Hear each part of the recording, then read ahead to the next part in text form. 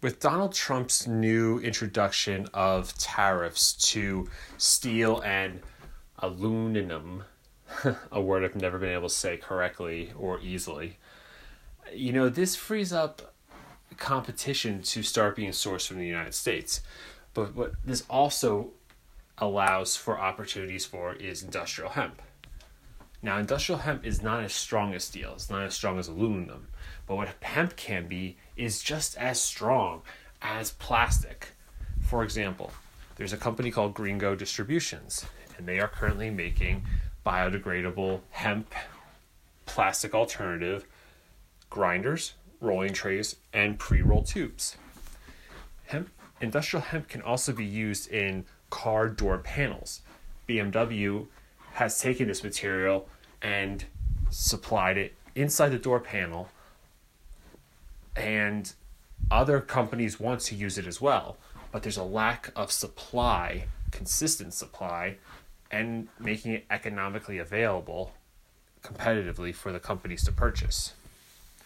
So as much as Donald Trump wants to get steel factories running again, to get aluminum factory workers back in the factory working, he also has to understand that there's opportunity to put the farmers back to work.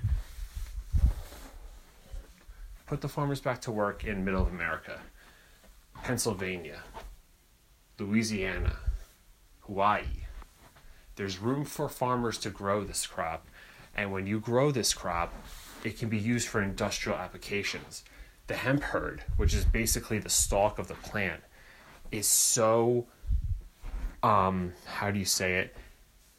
surface level density of it is extraordinary, and we're really just starting to figure out how you can use this plant to replace a lot of materials that are not cost effective at the moment. So write to your local legislators, have them make industrial hemp 100% legally allowed to grow, just like corn, soybeans, or wheat. It should just be another crop in a portfolio of agriculture a farmer can choose to grow.